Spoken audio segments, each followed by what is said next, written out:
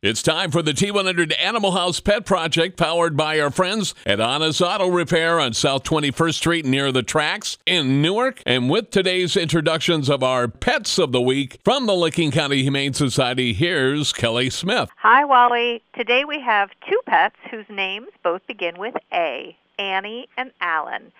First, we'll meet Annie, a 10-year-old Australian cattle dog mix who came to the shelter about 3 weeks ago.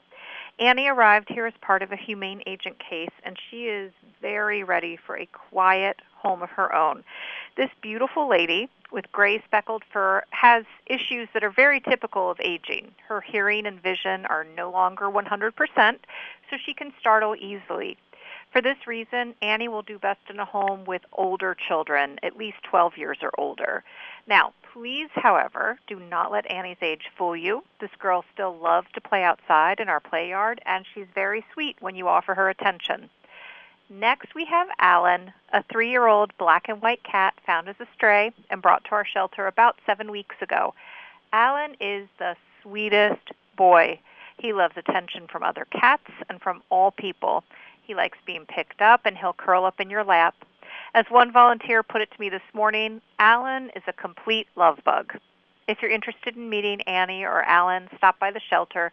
We're open 12 to 6 Thursday and 12 to 4 Friday through Sunday. This weekend, the biggest fundraiser for the Licking County Humane Society, and it's all about fun. Absolutely. So yes, I want to make sure we get one last thank you out there ahead of Furball on Saturday.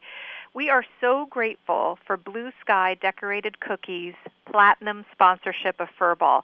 This level of support allows us to do so much for our animals. If you aren't familiar with the business, by the way, please take a second and look up Blue Sky Decorated Cookies on Facebook. Again, thanks so much to them for this sponsorship. Now I'm hungry.